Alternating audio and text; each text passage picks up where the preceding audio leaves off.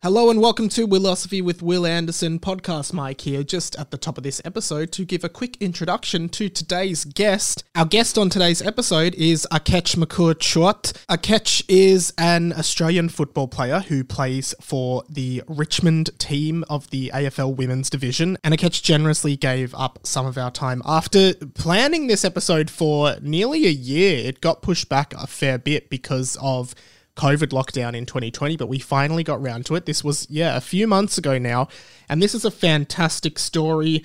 Akech was born in South Sudan, and she talks about her experience growing up for 12 years in a refugee camp in Kenya and then moving over to Australia. She talks a lot about football and why she loves it and making history as part of the Richmond Premiership team in 2020. This is a great episode. It was a real pleasure meeting Akech, so I hope you enjoy it. We have spoken to many people who are associated with Australian football. Recently, we spoke to Tony Armstrong, a former AFL player who is now a sports presenter for the ABC. We've also spoken to people like Wayne Schwass, who had quite an amazing story to tell about his career playing football. Mark Howard is another football-related person that we have had on this show. Hannah Mounsey, another AFLW player that has been on this show. There are lots of football-related people who have appeared on Willosophy in the past, and I implore you to go and listen to all of them. Scroll up on your feed of Willosophy episodes. There are plenty of fantastic episodes to listen to, and we would love for you to check some more out after you listen to this one. Will does have some shows coming up on the 12th and 13th of June at the Wagga Wagga Civic Theatre. That is his show, Willegal. You can get tickets online. Just search for Willegal shows. I think they will come up. And of course, you can support Willosophy, patreon.com/Willosophy. This show would not exist without the help of all the generous people who help keep the lights on here and help keep Willosophy coming out week by week. So thank you so much if you have already contributed to the Patreon, and if you intend to, that would be fantastic. Anyway, I will stop rambling, and I really do hope you enjoy this fantastic episode of Willosophy with Akech McCourt-Chuot.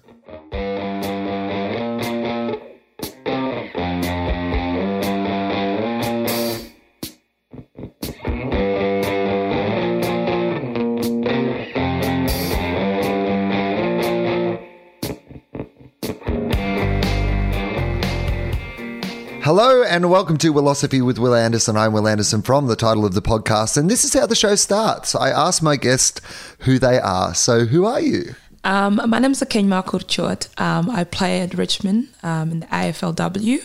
I am a young South Sudanese woman who obviously is Australian now, but I'm also Kenyan. I grew up in Kenya for many years, so I call myself the global citizen. So, yeah. Okay, well, that's what I love. So this is a good start. I'm sure we're going to have nothing to talk about for the next hour with all that.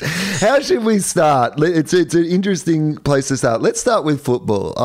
Let's start with football and work backwards. So AFLW coming into the finals at the moment, a season just completed. Tell me about women's football in Australia and the state of AFLW, what it means, and how it's growing. Obviously footy season's finished this week, so the body's kind of in shock that footy's over, but it's going to come back around real quickly.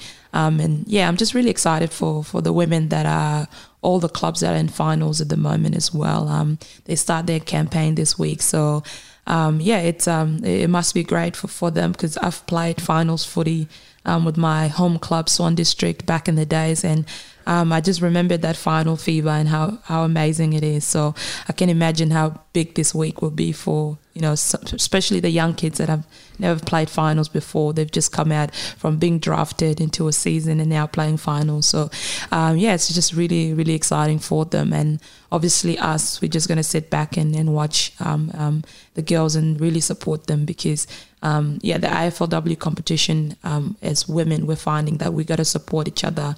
We might be from different sides and we wear different jerseys, but at the same time we got the same challenges, and the one thing we have in common is the love that we have for football. It's amazing. I think the growth has been really just incredible. I think this year has really set the benchmark for where the competition is heading and where it's going to go. And I think it's made a lot of people really, really exciting. You know, we have the young kids that are coming in and just blowing the competition just out of the window, and that just makes it really exciting. As for my Tigers girls, we had a better season this year, and it was for us from the beginning. It was the process. It was about the process. It wasn't about outcomes, but it was about the process and how we actually go about that process. And I think we executed that very well. And our coaches have just been really phenomenal in supporting that growth in us as individuals, but also as a team. And to get, a win on the road, to get our first win down in Geelong, and then to get a win in Punt Road, that was just incredible. And to be a part of that history, I'm still pinching myself because I know I'm going to be telling my future children in the future that, I was a part of the first ever Richmond AFLW win after 2 seasons, I think. So, yeah. And for the rest of us, it is just nice to see a Richmond team that doesn't automatically win the premiership. So if you guys could just wait a couple of years before the women's team dominates everybody else as well, that'd be good for the rest of us who barrack for other teams. But what is that culture like at Richmond? Like, this is your second AFLW team, and I'm sure we'll explore a bit of that journey. But what is it like coming to a place like Richmond that obviously in the men's competition has really been, the leader of the competition, both off-field and on-field in so many different ways? Is it an interesting place to walk into, that culture? It's I didn't really know how big Richmond was until I started playing at the VFL there. You see it from the outside, and for me, I'm a young kid coming from WA, so I was pretty removed from a lot of the Victorian clubs. I saw them and it was great, but it wasn't until I actually started playing there as a young woman. I was like, wow, this is incredible. The fans, the Tiger Army they're just incredible. They love you for who you are. They take you for everything that you are, and they're just incredible, passionate, devoted fans. And then you go into the club, and we got amazing leaders like Peggy, Brendan Gale, and what really shook me about those two in particular. But then we had another great man in Neil Barnes, who was just a part of our program from day one. It's just the care that they have for every single person at the club. It doesn't matter where you work in which department or what area you're in. They know your name. And when you're walking around and Brendan Gale's calling your name, hi, Kedge, you get really taken back because you're like, wow, this is a CEO that really understands their club and why we exist as a football club. And the same goes for Peggy. She's so active on Twitter. She's always supporting us. She comes to all our pracky games, and just to see that support from those people, it just really makes being a Richmond fan really easy, and it makes you give everything to the club on and off the field, because these people are just leading from front really. We're just really lucky. The men's department in Liverpool and Damien Hardwick, we always pass by and have really good conversations with them. They're just so supportive of everything that we're doing, and for me, I pinch myself, and I'm just like, wow, I get to have this opportunity where I get to interact with these movers and shakers of this game as a whole, and they're so invested in our program as well. So, it's just, I think the culture they've really sets the benchmark, and I think that's why they've been very successful, because for them it's been a process. Things were not well from the beginning, and they've had to work very hard to get the club to where it is now, and it takes that care, and it takes that commitment, and it also takes understanding what the needs of the community is. And I think that's why they're so involved in everything that they do. And I just love being a Richmond player, and it's been the last 3 years have just been just amazing in my football chapter, being a part of that. So it must be an incredible time to be a woman in football. I know as a football fan, somebody who's grown up, loving the game, adoring the game, my favourite sport in the entire world without a doubt, and, played 2 games a weekend every weekend when I was a kid, and, absolutely loved it, and saw how passionate women were for the game, but there was always this idea that you could sort of play football with the boys until you were, 9, 10, 11, 12. But as soon as puberty kicked in, there was some awkwardness around, boys and girls playing in the same team, and it seemed that girls were funneled into other sports. And what we found in the first few years of the AFLW was that a lot of the players had returned from other sports. You talk about Erin Phillips, who'd become a basketballer in America and, played at the Olympics, had come back to the sport after being almost forced away from it for a great period of time. Now we have these young women who don't have to stop. They, can be 12, 13, 14, 15 and just continually keep playing and then join the competition. And as you said, all these incredible young women who immediately come into it and make a mark on the competition now because they've never had to have an interrupted. It must just be so exciting, I think, to see the potential of this competition. I think you were so spot on. Like it's, these new young kids, I call them, they're just a special breed. They've, as you said before, they don't get interrupted. They've played Auskick throughout to, the NAP League competition, to now AFLW competition, and it just makes the competition just really, really exciting. And there's going to be more to come. We have a young gun in our team, Ellie McKenzie. She was our number 1 draft pick this year, and she just comes with this big swagger and just this big confidence. And it's not bad confidence, but it's just confidence in who she is and how she reads the game and how she knows the game and how much she just loves football. And you can just tell that this is just a kid that just loves football, just wants to get there, get her hands dirty, palm people off. And it's incredible to see that people are taking, looking at those people and going, wow, this is the future of this competition.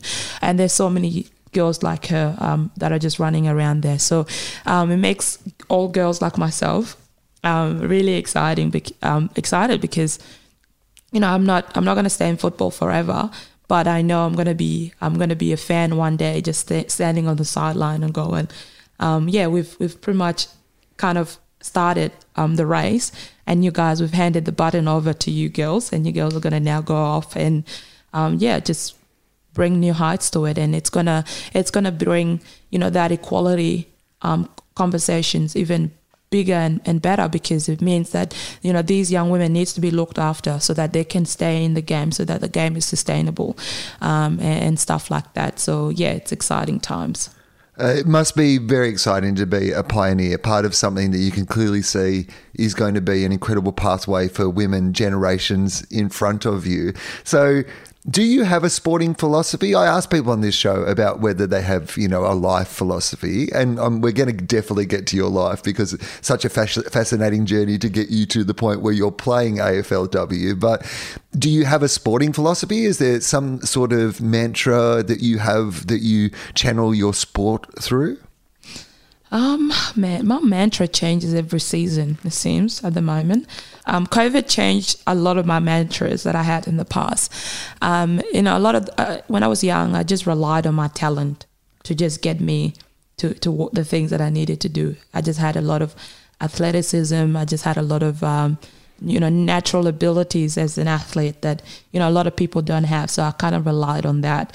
And I think as I got older, I've started to realize that sometimes talent, it doesn't do it just by itself. Then I need to have a bit of work ethic and some resilience as well, because things do get really challenging and tough, and especially my football journey has been interrupted, where I was drafted and then I got delisted, and then I had to move to Victoria away from my family to come and pursue this journey that I didn't even know about in this big city that I knew only my sister and her children, and then to come here and to try and basically start from fresh again, to try and make my way back to the AFLW was a bit challenging. But I think getting that self-understanding of what I would need to do to get to that next level, it was just finding that extra, just that extra grit, as they say in the Australian way. Always, you got to find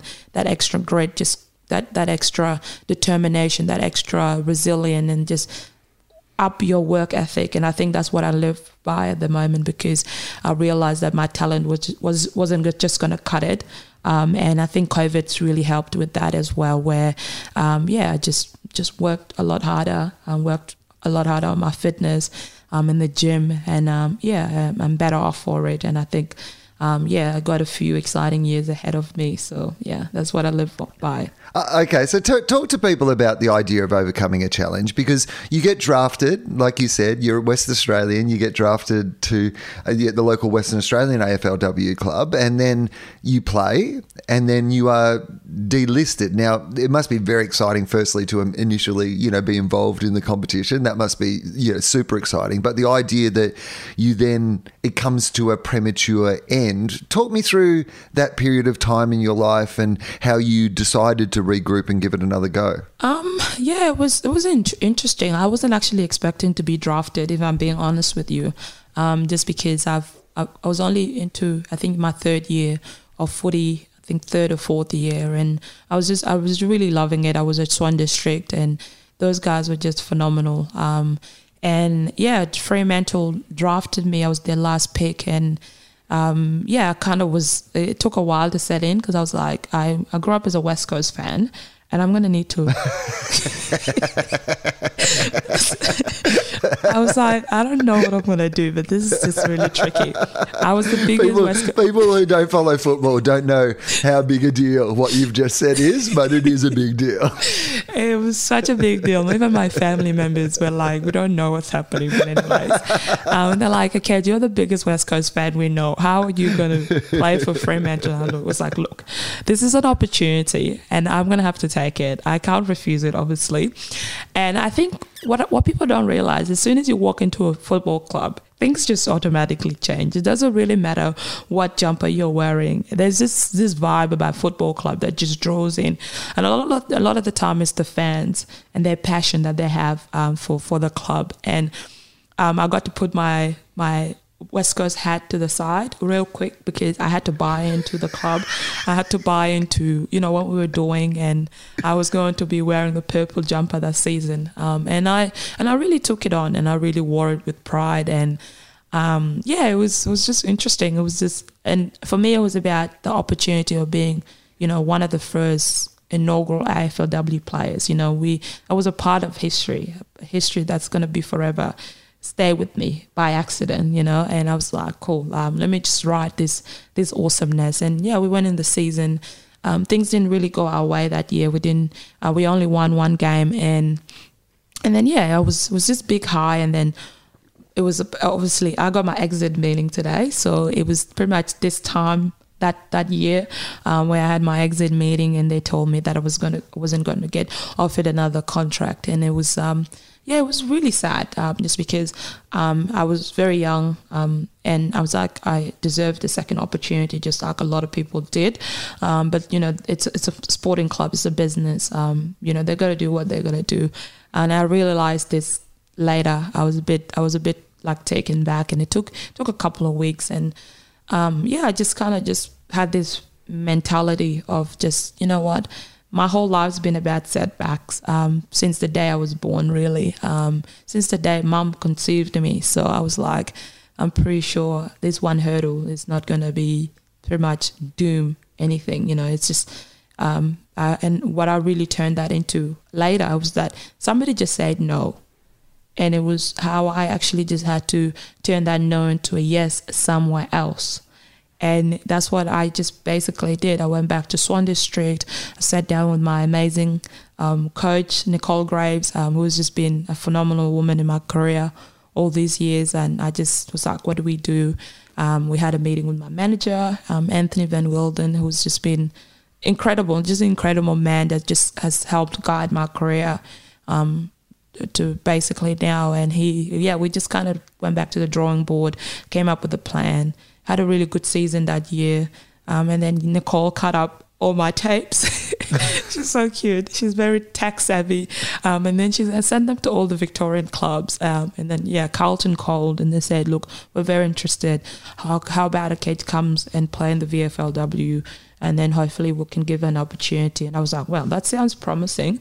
I didn't know anything about Victoria. My mum was very skeptical when I told her I'm going to Victoria.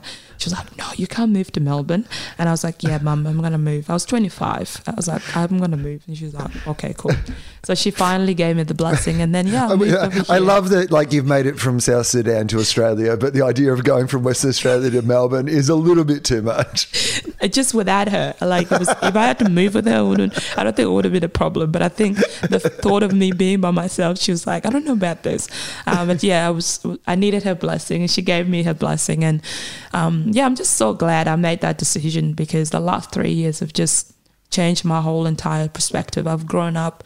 I'm very independent now. I live by myself. I cook for myself. Mum calls every day to check if I'm eating. To make sure that I'm crossing the road, I'm looking right and left. I'm like, Mum, I'm not a child. I'm 28.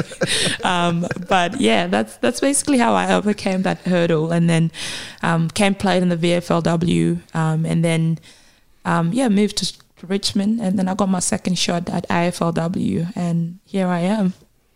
It's a fantastic story, and I love, there'd be so many people listening to this who've had that no from somebody, and the idea of being able to take that no from that one person and say, well, I'm going to turn that into a yes from somebody else, I think is an incredible message. So, okay, now let's do the big rewind. The life story is such a incredible story of how you managed to be in Western Australia in the first place. So can we go back, like you said, to the moment of conception? Well, not the moment. We'll get your mum on to talk about that at another time. But tell me about a little bit about your story of making it to Australia.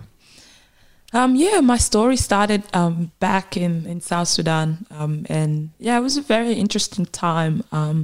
When Mum was a month pregnant, she didn't actually know she was pregnant. My dad got killed in a conflict alongside, I think, 12 of his basically brothers and cousins and people that were in his village at the time. So he was the chief of his people, and there was a raid in their village, and they basically took this raid. They took everything, all the cattle, all the things that were there, basically lived off. And Dad and a few of his brothers and cousins took off, and I guess trying to go and retrieve their stuff, and they basically never came back. And it was just a very big loss for the church people, but also for my mum and his other wives. So when Dad was alive, he was married to 7 wives. So in the South Sudanese culture, that's totally normal. And especially him being the paramount chief of his people, he was pretty much the mayor. He was pretty much the man in charge. And women just wanted to be in his life. And there were women coming left, right, and center. He ended up having 7 wives, and they all lived in a compound as co-wives. Mum was the first wife. And so 3 of his wives were all pregnant at the time of his burial. So they obviously found out all at the same time. And then 8 months later we were all born, but we were born months apart. So I'm the youngest of the 3 girls. So we're all 3 girls, and we are all called a Ketch. So my other sisters, got 2 other sisters that all called a Ketch. And then in South Sudanese culture, it basically means the last of that generation, and it's a very significant name. Not everyone gets it. It's only those kids that have had their fathers pass away. Mm-hmm. So when dad passed away, mum basically was left with four kids, plus this one new kid on the way. She was a month, and then she gave birth to me 8 months later in a village town called Aguran. And we basically went from Aguran to starting to travel in Kakuma, because basically Mum had an eye infection, and they said that the only place that she could get the treatment was to, I guess, go to Nairobi. And Nairobi was the capital city of Kenya. And Mum was a bit like, well, what do I do with a newborn baby? I don't know the language. I don't speak English. I don't have transport. And then, she just kind of made it work to try and go and get the treatment that she needed for her eye. And then we eventually ended up in Kenya. So, firstly, just before, I'm going to interrupt a lot on the way. Please, I want to hear the whole story, but there's going to be so many parts of this that I'm just going to want to ask other questions about. Your mother must be like this. We've barely started this story, and I'm already in awe of your mother. The idea that she's, tucked 4 kids under her arm and decided to go to a place that she doesn't know anyone or doesn't know the language to even get there in the first place seems incredible to me. It is, and I think for her, like, my siblings didn't come at the time, because it was the logistics that it took to get all of us over there were just our journey, just our small journey between my mother, my auntie, because I was a very chubby kid, so she needed help apparently. So my auntie had to tag along, her younger sister and myself. So there was the 3 of us, and just a journey to go from there, basically car hop and then all of that. There was we stopped at a border between Uganda and South Sudan. There was a small village, and we stopped there for a couple of days to wait for a bus that was taking us to the capital. And there was like an antelope dropped in the village, everyone basically dispersed. They were just sitting at home, and I was taken by this man, and I was missing for like hours.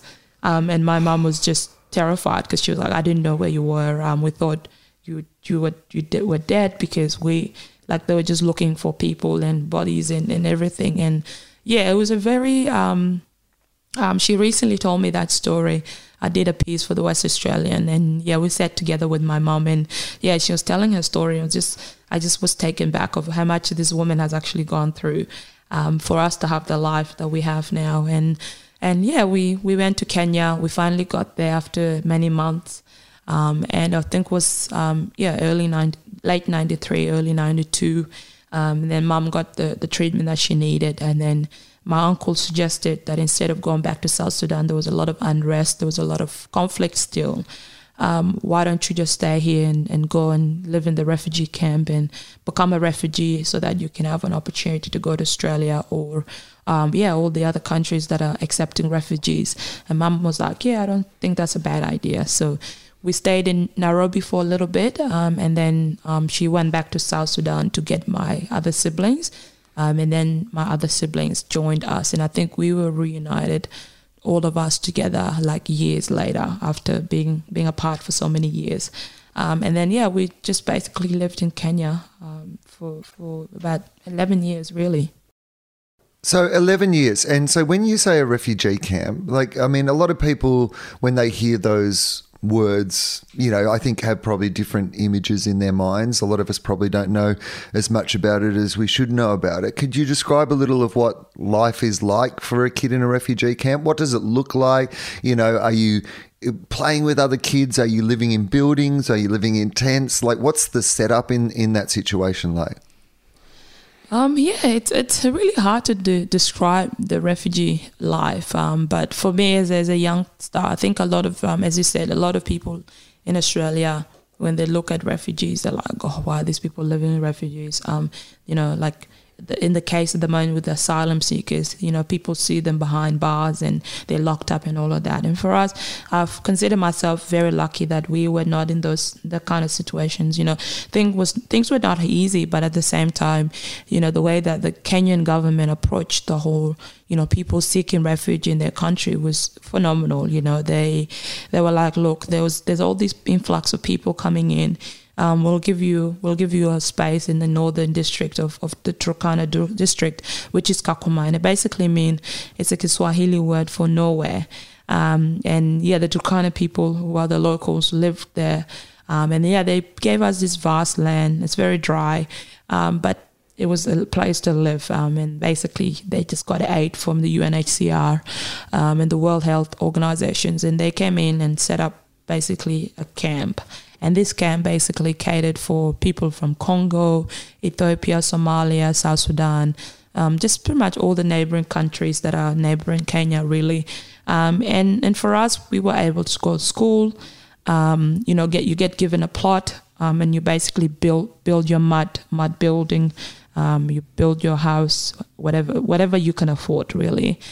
Some people couldn't afford to build the mud, so they had to basically live in tents until they were in a position to be able to build themselves a little home that they can, I guess, find shelter in. My mom is incredible. She was always a businesswoman and made things happen. And she even managed to have a hotel at the camp. And yeah, we used to wake up early in the morning, just go and help mom out, prepare breakfast. And yeah, she just wanted the best life for all of us. And I think I get my hustling game from my mom. I have about 10 side hustles going at once. Because yeah, my mom was just always making things happen for us, just to ensure we had food on the table. We were going to school. We had clothes, we had Christmas and all that stuff. So yeah, mum was incredible. Some other families were not as lucky as we were, but people just made it work. There was obviously aid every month. People were given, your daily amount. You go on basically what they call a cart, and if you have 7 people in that cart, you go and line up to get your food from the UNHCR, and you live off those food rations for that month. And yeah, so that's how the setup was back when I was there. It was a bit stable, and it's not the same now. 16 years later, where there's so many difficulties in the world at the moment, and things they just seem to be getting worse, and the crisis there is just getting worse and worse. So yeah, what I always urge people is to donate to people like the UNHCR. I actually donated the other day, and it was the first time I ever saw a UNHCR stand, and I got so excited, and I walked up to the guy. He's like, "Are you gonna donate?" I was like, "Of course." And he's like, "Oh wow, you're the first person that's just volunteering to just donate." And I was like, "Look, man, these people contributed to who I am today, and I said, somebody probably donated like me today and contributed to my life years back." So so that's basically how it all started. Well, people who listen to this show know how passionate I am about the UNHCR. It is one of the things I love about the work they do in the collection is that most of the people who collect for UNHCR, if you see someone in the street, if they're raising money, have probably been through that process themselves. A lot of people are refugees who've come to Australia. They've made it to Australia. If you have time to hear their story, they will tell you the story of, what it has meant to them. And I think it is... Anyway, it's incredible. If you see someone from the UNHCR out in public, I always recommend just take 5 minutes and at least listen to their story about, how they got to be here and why they're so passionate about it. So, okay, so you're living in this refugee camp in Kenya for how long? So basically, about 11 years. And I think for us, we started our refugee because all the different countries started opening their accepting for people to come overseas as refugees, and yeah, we applied very early on. My auntie sent us a form to go to Canada. That didn't come through. Mum just did not like the idea of the USA. I don't know why. She was just like, we're not going there. I don't know anything about it, but it just does not seem like a place I want to go. I was like, good call, Mum. You did very well. Well done, Mum. Your instincts were like incredible. So yeah, Canada fell through. Norway, because we had an auntie that lived in Norway. And I looked at Norway and I was like, Mum, we would have been living in snow. Thank God you didn't pick that too. So yeah, Australia was the obvious choice, just because when we were living in the refugee camp, my uncle was living next door.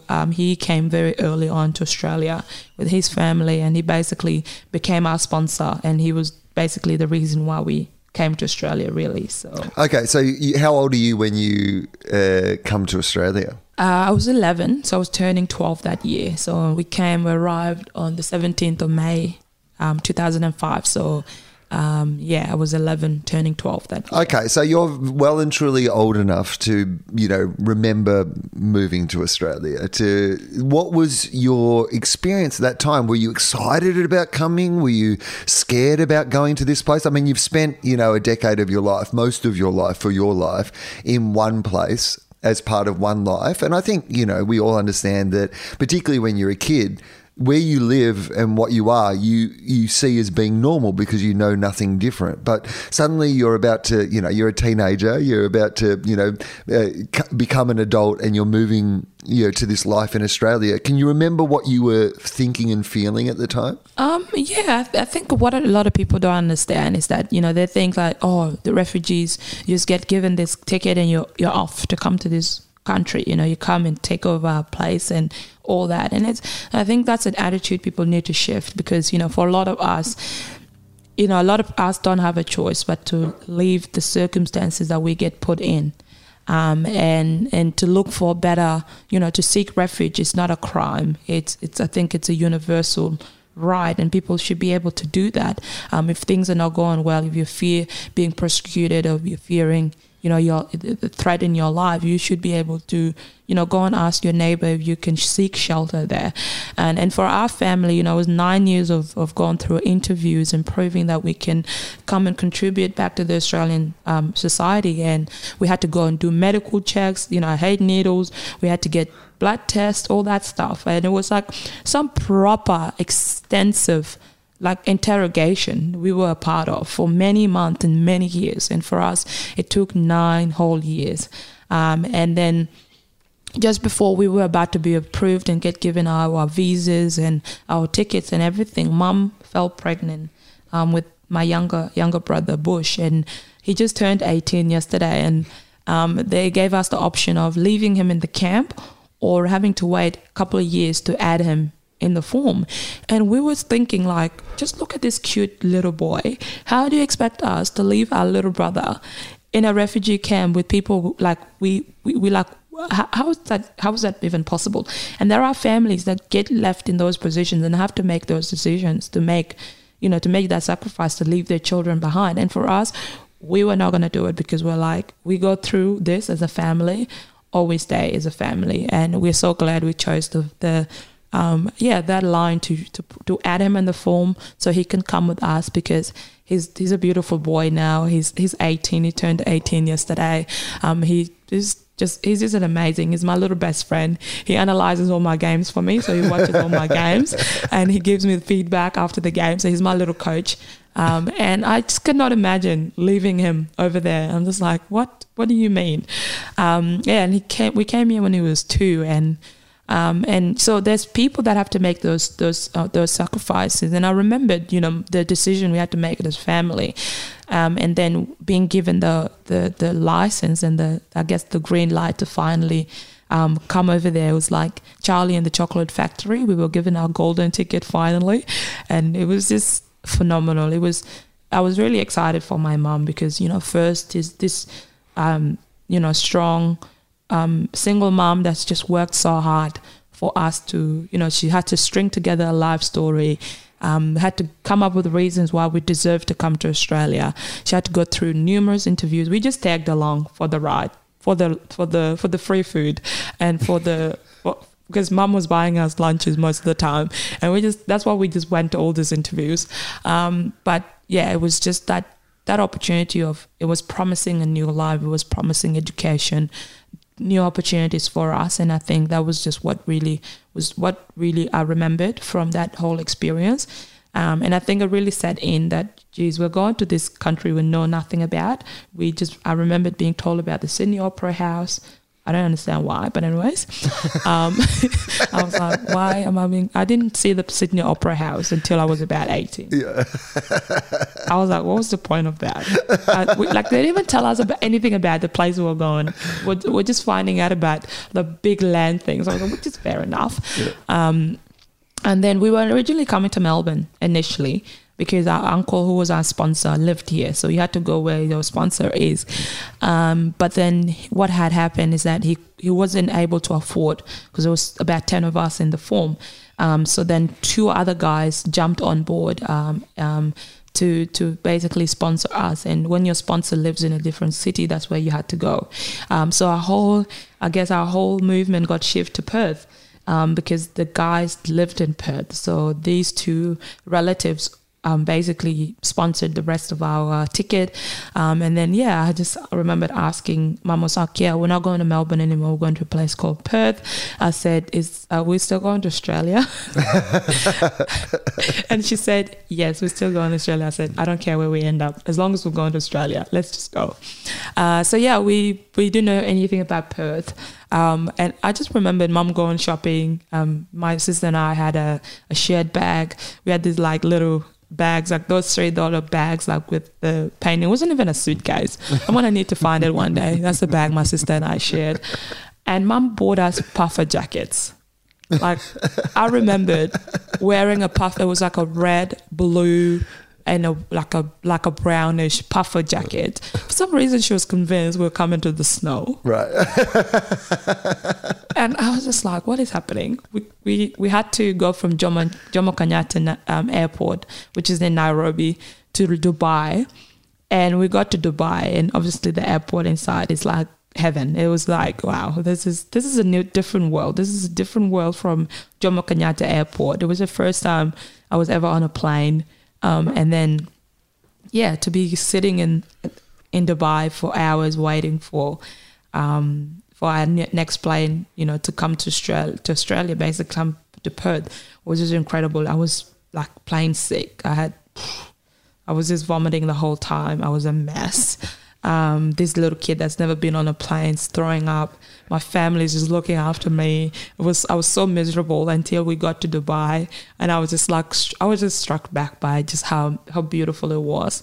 And then we finally transited into our next plane, and then we landed. It was nighttime. There was all these bright lights, and it was just beautiful. I was like, wow, we've come to Perth. And at the time, Perth airport was very, like, there was a lot of trees around, and I was just like, we're in the desert.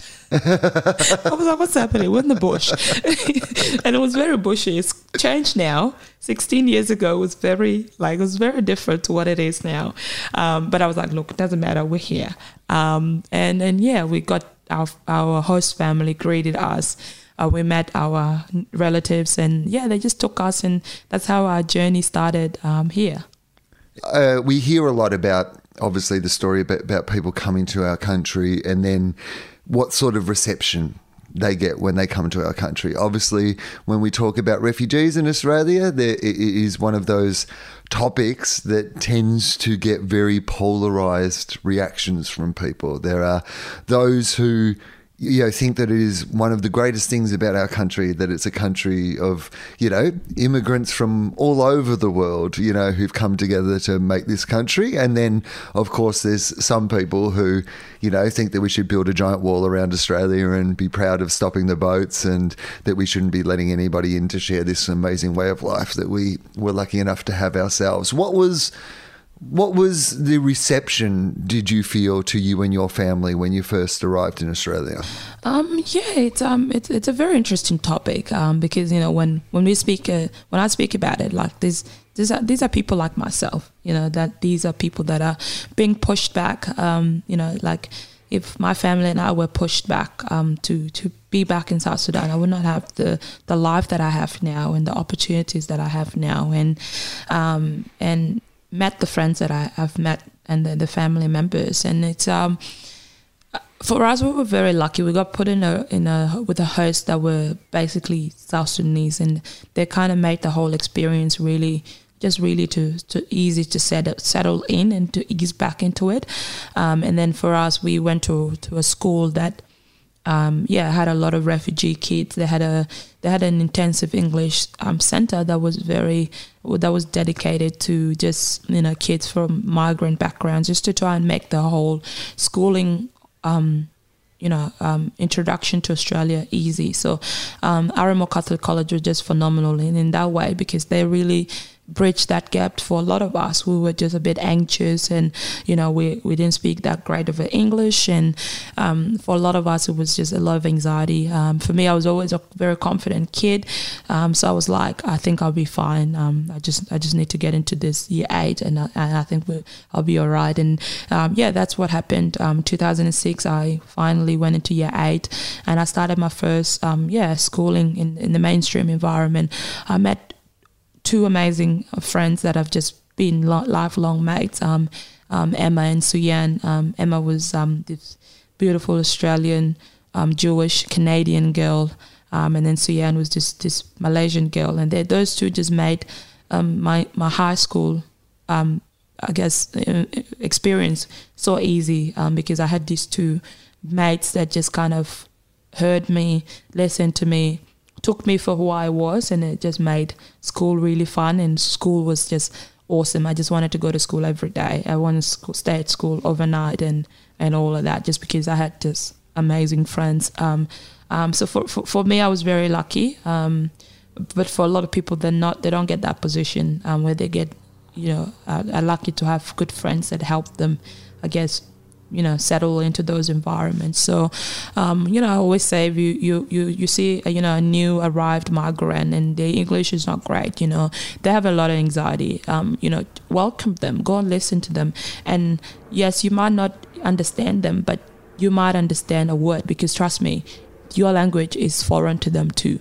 So what makes you think that English is foreign to other people, but their language is not foreign to them? They've known their language all their lives, and we get put into a new environment that's telling us that English is the only way to be, and English is the only way to speak. And it's like, what do you mean? Like, I've been speaking Dinka and Kiswahili all my life. Like, what? There's this universal language that is being forced on people, and I feel like people should choose to want to learn English and choose to powerfully, not be like made, because a lot of people, the reason why a lot of people don't want to learn English, I feel a lot of the time, even with my aunties and some of my uncles, is that people make them feel guilty because they speak another language. And it's like, that's not their fault. Like, that's who they are. Like, how are you going to take away somebody's identity? It's like me coming to you right now and going, oh, you cannot speak English. You have to speak French. And you're like, what do you mean?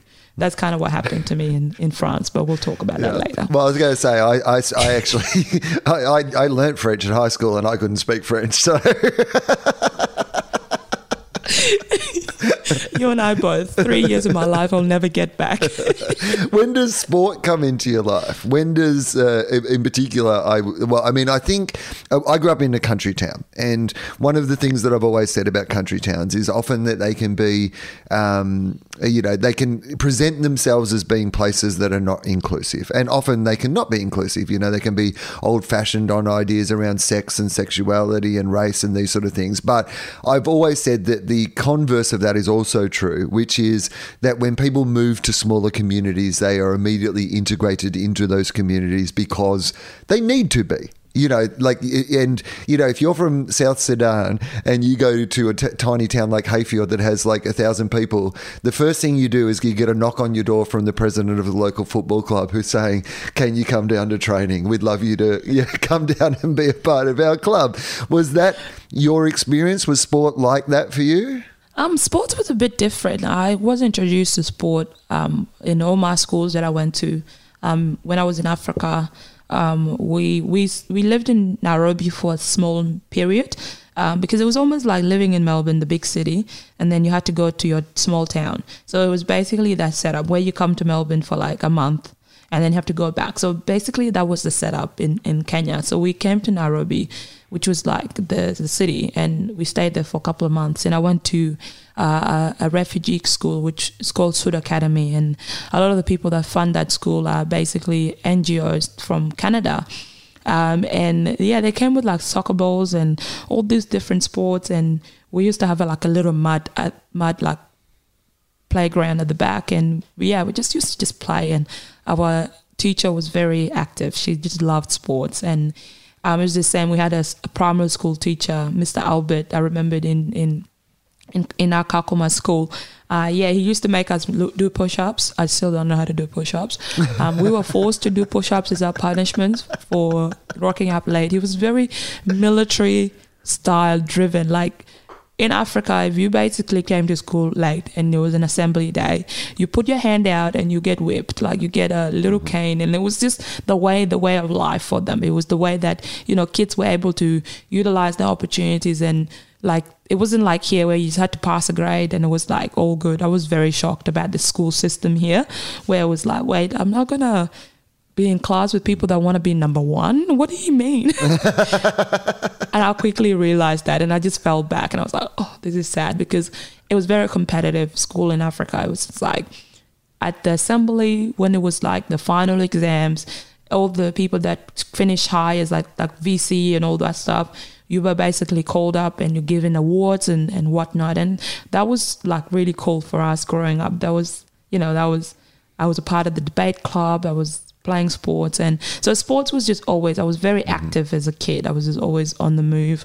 We were playing four squares with my brothers. And even though I wasn't allowed, I was still sneaking out, playing next, as long as I was at home, not going outside. And then when I came to Australia, I went to school, obviously. And then every month, every term, they did a different sport. So like we rocked up term one, and they were doing like basketball, and we were learning basketball. Then they were getting like Perth Wildcats players coming in and doing some clinics with us, which is cool. And then term two would be like footy. One time we went and visited the Fremantle Oval, and I vividly remembered sitting down, and Aaron Sanderland and Matthew Pavlich were talking to us, these young kids from an intensive English centre from Arama Catholic College, and me and my big mouth was like, oh, boo-boo, Fremantle Dockers. And I was just like, oh my goodness, catch. We're better than this. I was young, okay? I was like, please forgive me. But this was the crazy mad 12-year-old West Coast fan that has just come to Australia when the West Coast Eagles were in the grand final back to back, and then they won it finally in 2006. So so every term there was always a different sport, and I was like, you know what, let me just have a crack. And I did. I just played every sport. I learned different sport. I quickly learned very, very well. Cricket wasn't for me. That was the one sport I just wasn't like, nah, we're not doing that. But all the other ball sports were great. And yeah, I wanted to play soccer. And my teacher was like, you're actually very good at soccer. Why don't you enroll in a local soccer club? And I was like, I don't know how that's going to go down with my older brother, because it was very, very traditional. He was like, oh, women don't play sports. I don't know, the community perception, all that stuff. And I just wanted to enroll in my local club, which was down the road. And he was like, no, he was very adamant. Like, every time I sneaked off and went to soccer training with my second brother, I would come back home and I would be banned from everything. The only place I was allowed to go to was church and school. I was banned from seeing friends, from doing anything. I wasn't allowed to do anything because I was playing sports, because I was a girl. And it went on for about a year, and I was just so frustrated because I was just very good at soccer, and I just wanted to be left alone so I can play soccer. And mum actually stepped in and was like, you know what, I hear people are saying she's really good. And then my second brother was like, Manga was like, look, she trains right next to me, and we walk back home. She's actually like really good. Like, let's just let her. He went away, he listened to them, and then he was like, okay, if they've advised me, I'll give you my blessing. So yeah, he finally let me play soccer. And then a couple of years later, I was on the plane going to China with the all Australian school teams. We played teams from China, Beijing. In Beijing, actually, it was just right after the Olympics. And we went to the Bird Nest, went to the Great Wall of China, and I was just like, what is happening? Like, I was 15, I just arrived to Australia like 3 years earlier, and I'm in the plane going to China to play sports, and I was like, wow, this is a good life. I really like this. And yeah, that's kind of just how it just all went from there, and I just never stopped. And so even as a 15-year-old, because I mean, look, 15-year-olds, regardless of your experience, you're still 15 years old, which means that there's a whole bunch of, different things. You're no longer, a child, but you're not quite an adult yet. And so, but you were appreciative of the opportunities you were being given. It was exciting to you. You were cognizant enough of what your life had been up until this point to be able to go, this is pretty amazing what is happening now.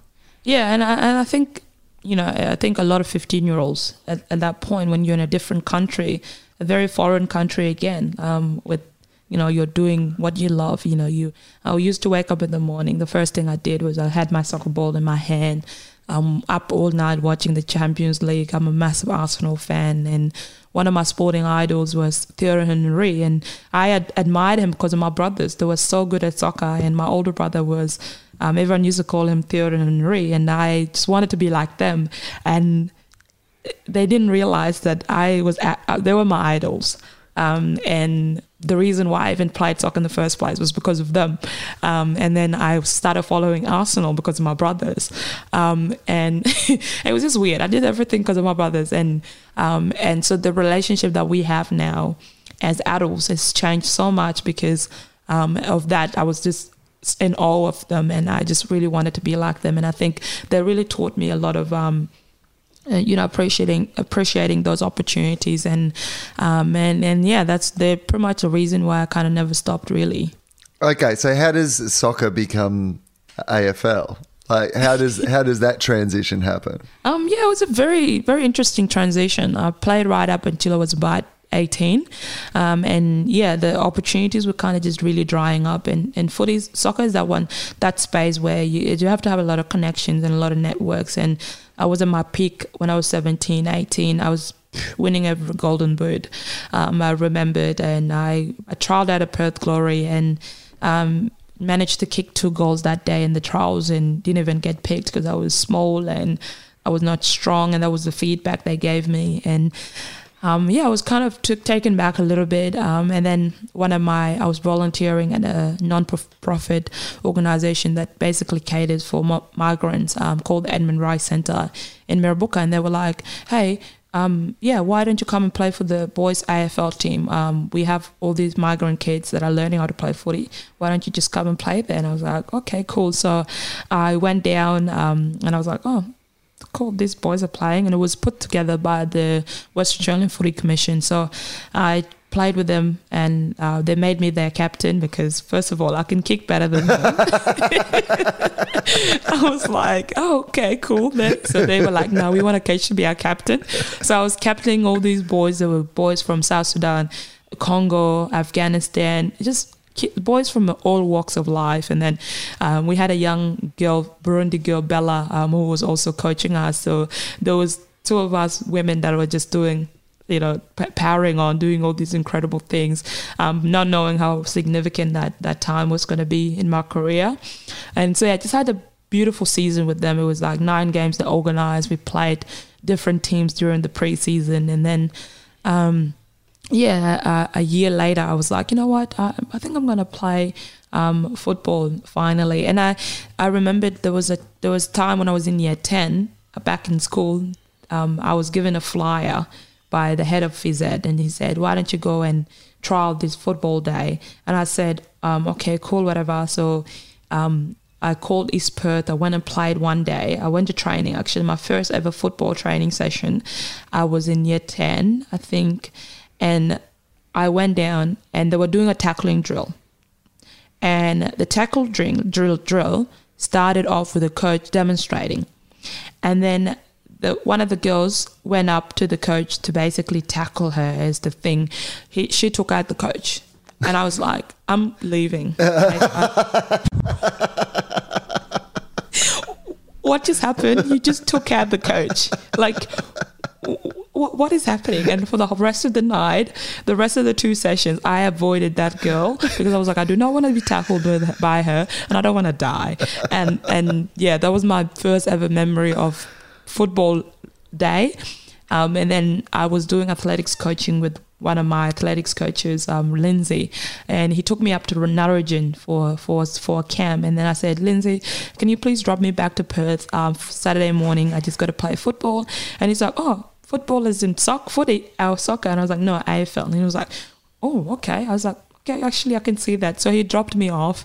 And yeah, I just rocked up. There was this, young women, my teammates. I met some, and then I met some of their parents, and they were just phenomenal. Like, it was just awesome. We played so many games that day. We didn't win, but we had so much fun. The parents were giving us oranges, and I was just like, what drugs are these parents on? Like, why are they giving us free food and being so nice? Like, what is happening? Because soccer parents are a bit different. Soccer parents, everyone stays back and only the team manager deals with everything, but footy families and parents, they're very involved. They come to the huddle, they want to listen, they talk to the kids, and I was like, this is really cool. And yeah, I just remembered that sense of belonging, and I was like, I just want to be a part of that. That's what footy for me is, that sense of belonging. And you're not judged based on your skin color, how tall you are, how short you are.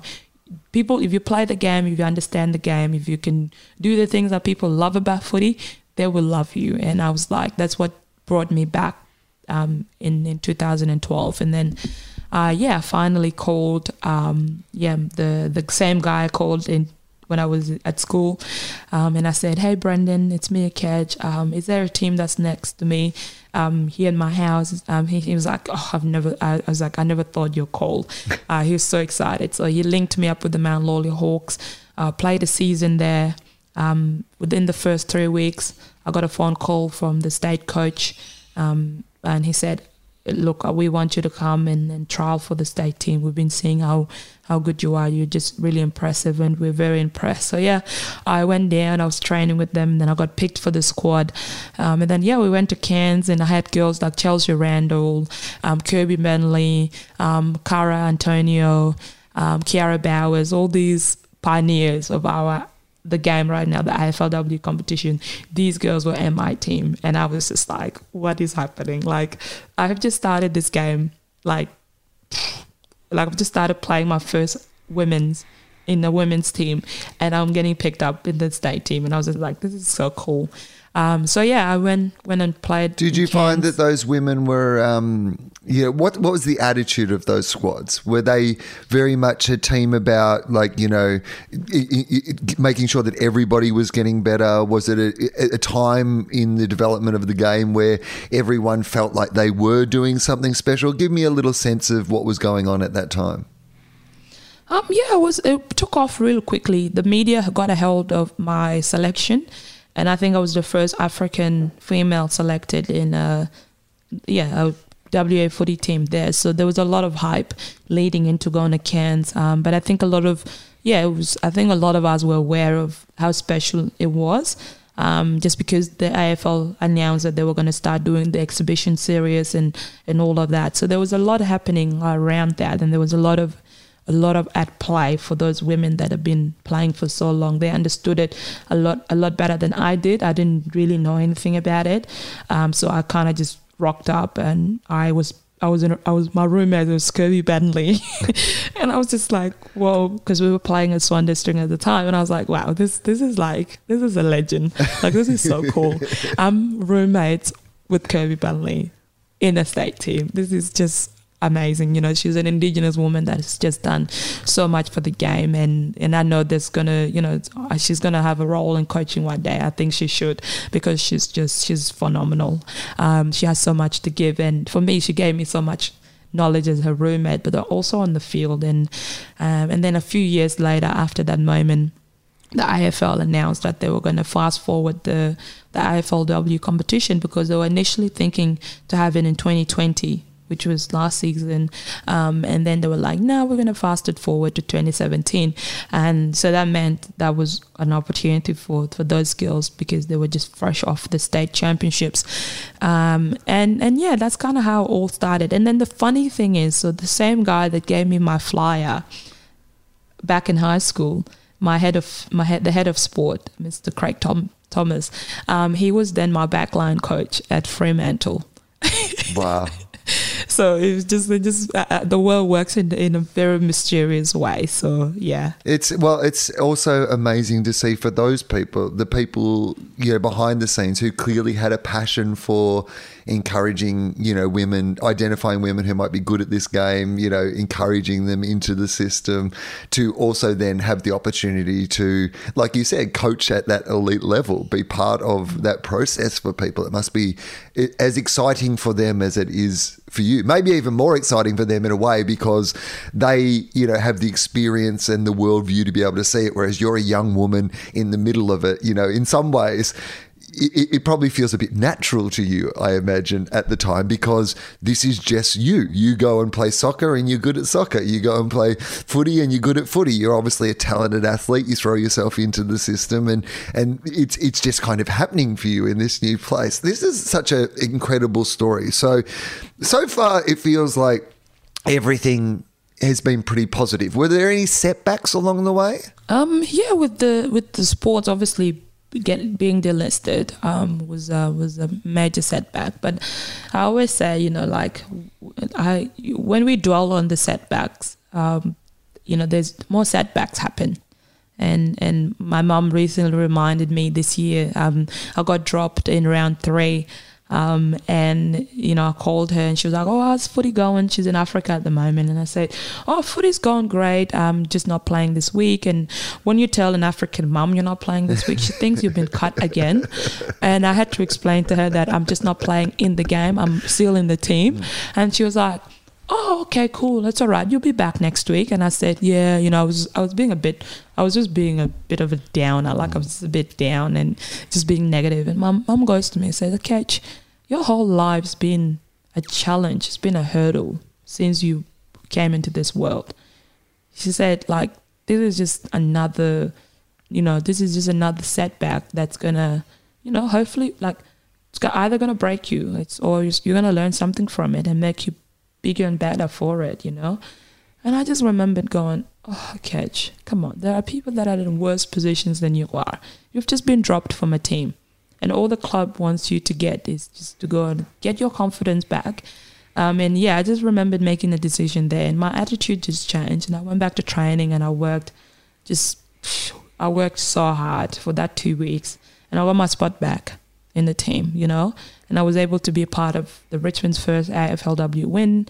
And I was a part of the other 2 wins. And, you know, it was just that conversation with my mum. So, yeah, she's the one I go to a lot of the time if I just need a little bit of inspiration, because she's just an incredible person, my mum. So yeah, she sounds incredible. Like, I mean, just what a incredible person on every level. Like, her story, I find, you know, incredibly fascinating in of itself. You know, as well as the story that she's provided. You know, the opportunity for you to have your own story and for your brothers to have their own story, and you know, for the entire family. It's an incredible thing.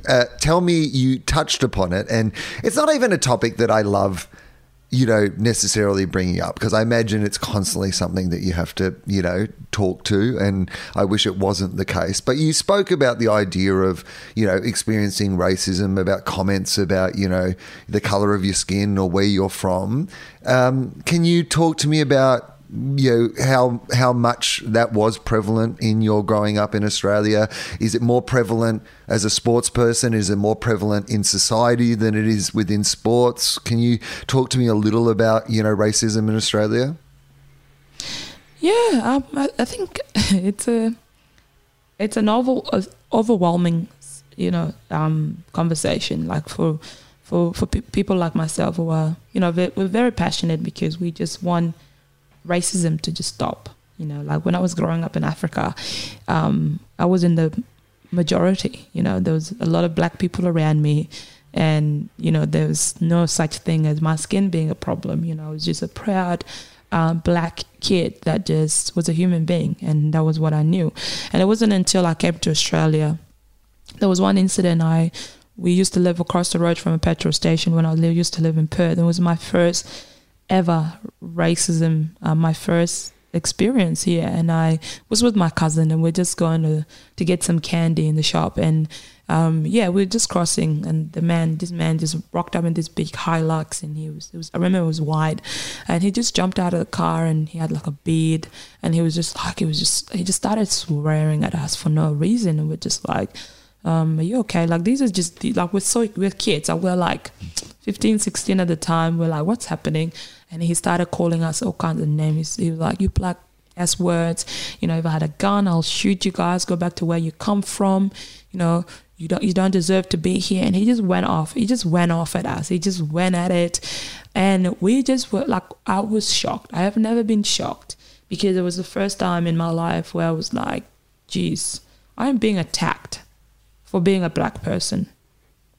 Like, Like, how do you even comprehend that as a 15, 16-year-old? Like, what do you say to that? How do you, this is an adult that's supposed to know better, and he's having a go at us. 2 kids that we're helpless in that situation, because if we talk back to him, he might beat us up, because he's talking about, he's threatening our lives. He's talking about, if he had a gun, he will shoot us. Things like that are very scary. Things like that are what people like myself and others had to escape from. And we're in a place now where you don't feel safe because of your skin color. And it was very sad. It was a very humiliating state to be in at that time. And I remembered the petrol station attendant called us over and he said, come inside. So he locked us inside with him because he was just very scared, because we couldn't go back to our house. It was across the road. So then he know where we live. So we didn't want to put our family through any more danger. So we kind of just had to stay there until the police came, and he basically just got in his car, left. And I just had to make a decision for myself that day. And I said, you cannot let that man, that person, his selfishness to, do, because that has the opportunity to diminish you as a human being and ruin your confidence and your self-esteem. And I just was like, I'm not going to let him. And I was like, you just got to come from a place of forgive him, because he's probably angry at somebody else, not us, and he just wanted somebody to unleash it on, and we just happened to be at the wrong place at the wrong time. And that's what I just had to look at it in a way, and it gave me the room to be able to, speak up about racism, and the fact that my aunties and uncles and people in my community still have to go through it. My mum, when I told her I was moving to Melbourne, she was like, oh no, like I hear this, there's this thing about apex gangs, and I don't want you to be involved in all of that, and I had to reassure her that I'll be fine, and, I'm a 25-year-old whose mum is worried about being labelled as part of a gang. These are the things I have to go through every single day. Simple things like going around walking in tracksuit pants, I actively have to make the effort to look nice, to look presentable, so that I am not being stereotyped, so that I'm looking like a responsible person out in these streets, so that people don't look at me like, oh, who's that kid? What are they doing in this shop? Being bag searched constantly when other people are walking out, and the person is like, oh, can I check your bag? And it's like, it's my footy bag. Like, there's nothing in this. Like, what is happening? So yeah, it's sad, but at the same time, it's an important conversation. We see all the things with the Black Lives Matter initiatives that are happening. These are people's lives we're talking about. There are people being killed because of the color of their skin, and there's Indigenous death in custody here, because the thing in Australia I found is that when you talk about racism, you are racist. That's what somebody told me. They commented on one of my posts that I was apparently racist for speaking about racism. And it's like, how can I be racist? White people are the ones that are being racist to us, people of color. They're being racist to Chinese, Indians, and it's like minorities have no voices. So we, with my small platform, I got to utilize that profile to be able to speak up on my challenges that I face, because these challenges are also attached to my community, because my community faces these same challenges I'm speaking about. So if we don't speak about it as a community, especially as Australians, how do we solve this problem that has been around for very, very long? And because we like to sweep things under the carpet, we don't like to hit the truth. I think it's just who we are as a country, and we need to change that.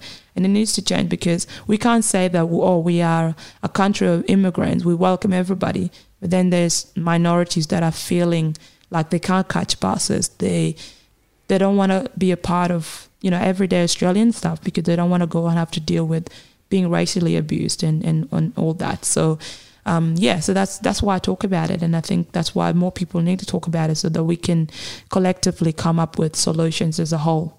What I am interested in about that is that it puts an enormous weight on your shoulders, which is that you are not only having to, have your own career, represent yourself as yourself. But you also become, in a way, a representative for, people who look like you, people who come from the place that you have come from. And there, as you said, there can be so much negative stereotyping, particularly of the Sudanese community in Victoria at the moment, that you are presenting a different version of that story. But that's a huge responsibility for one individual to carry on their shoulders. Are you aware of that responsibility?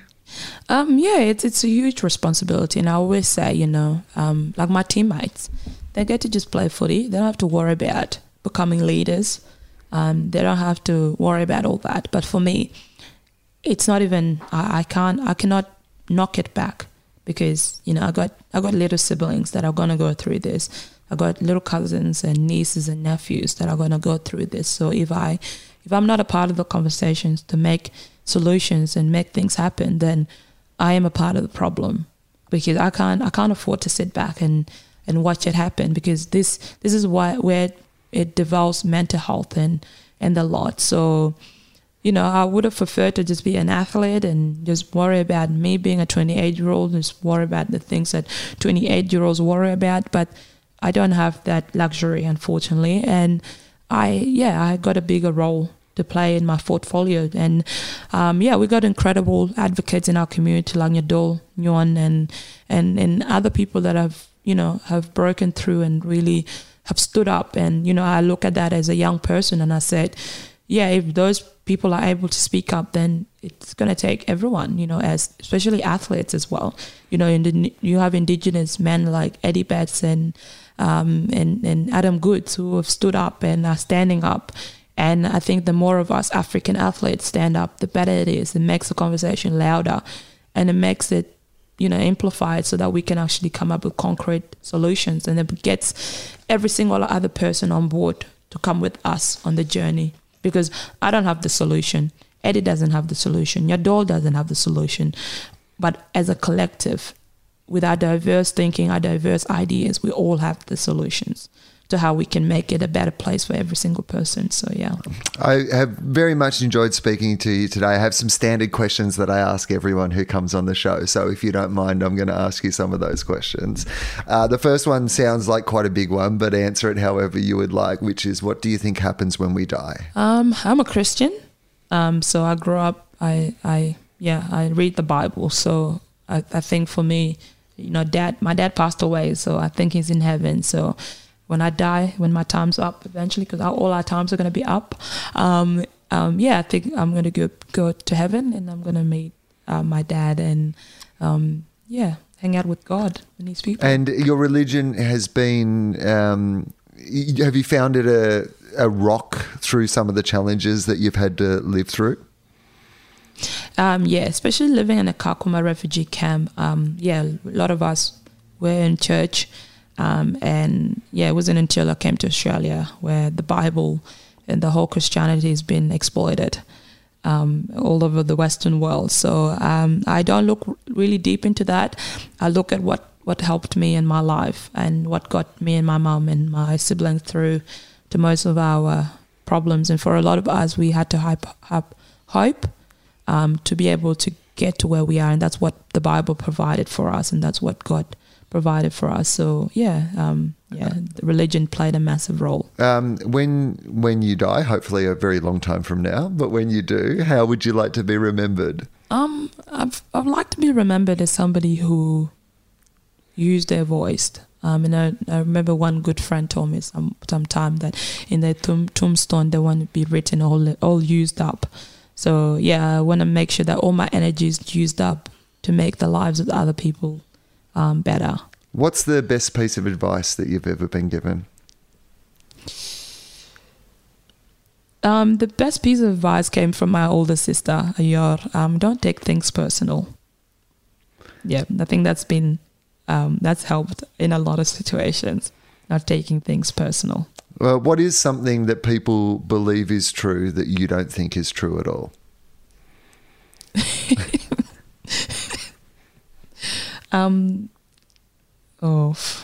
This is a hard one.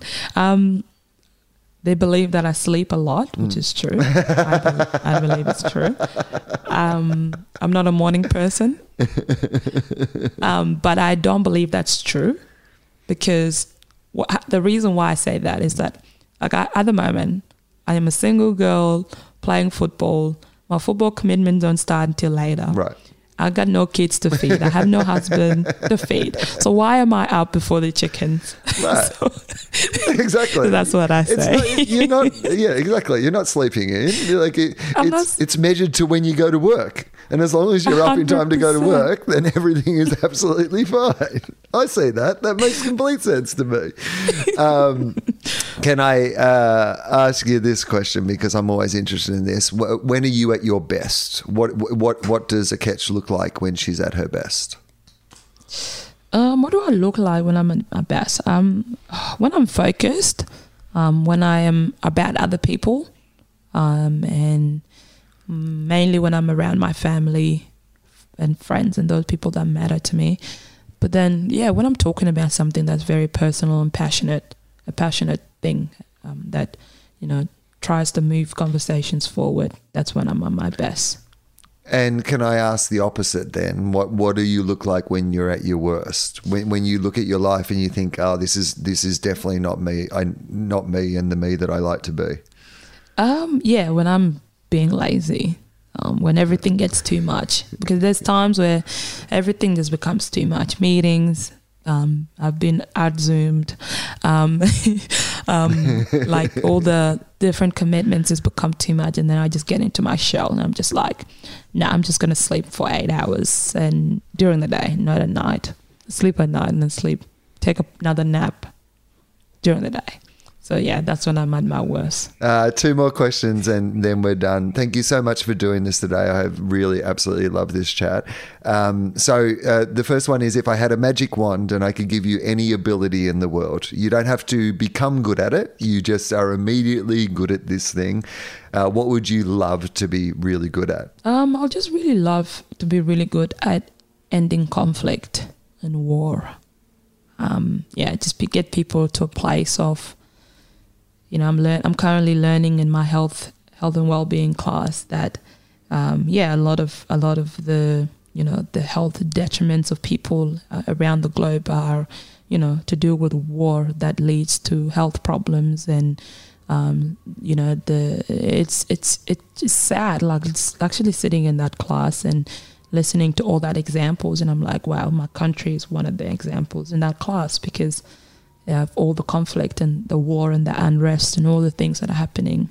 If I had the magic wand to be really good at, ending war and just getting peace, into people's lives, so that people can have the opportunity to have the freedom to live freely and speak freely, because at the moment people can't do that where I come from. So one final question. I have a time machine that can take you to any point in the future, any point in the past.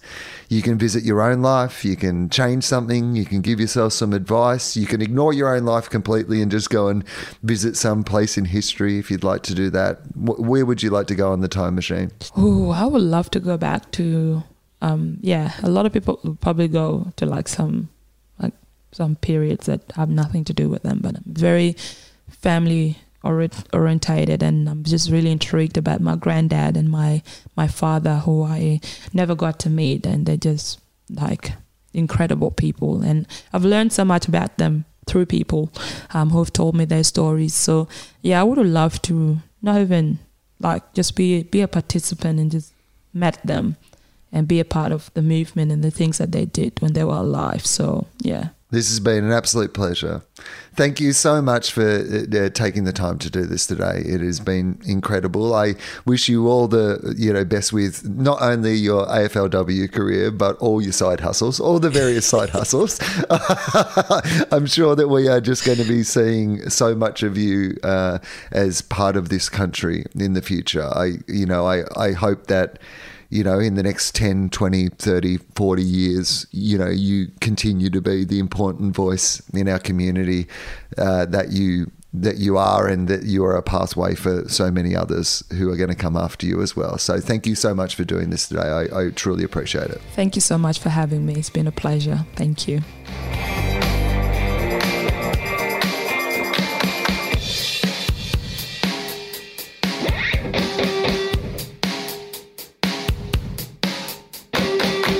Thank you for listening to today's episode of Willosophy. We would love for you to check out some of our other episodes, including this fantastic episode with Tony Armstrong earlier this year. Here is a little snippet of Tony's episode where he speaks about his experience playing football and everything that came after that. Like, my philosophy is basically, like, if you want to do it or you think you want to do it, you're in for a penny, in for a pound. You work hard, you bust your ass, and it's amazing how many opportunities come up when you're in that mindset, because you see them there. You go, actually, yeah, that is good for me.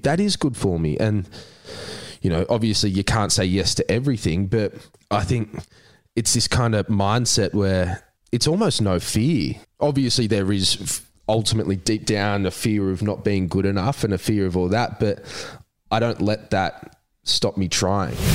Remember, you can follow Willosophy on Instagram at WillosophyPod. We post all of our amazing guest portraits by our artist James Fosdyke there. And you can support us on Patreon, as I said at the top of the episode. And if you want to hear some of our other shows, head to tofop.com. We do a bunch of shows on this network, so it would be great to have your support. We'll catch you next time.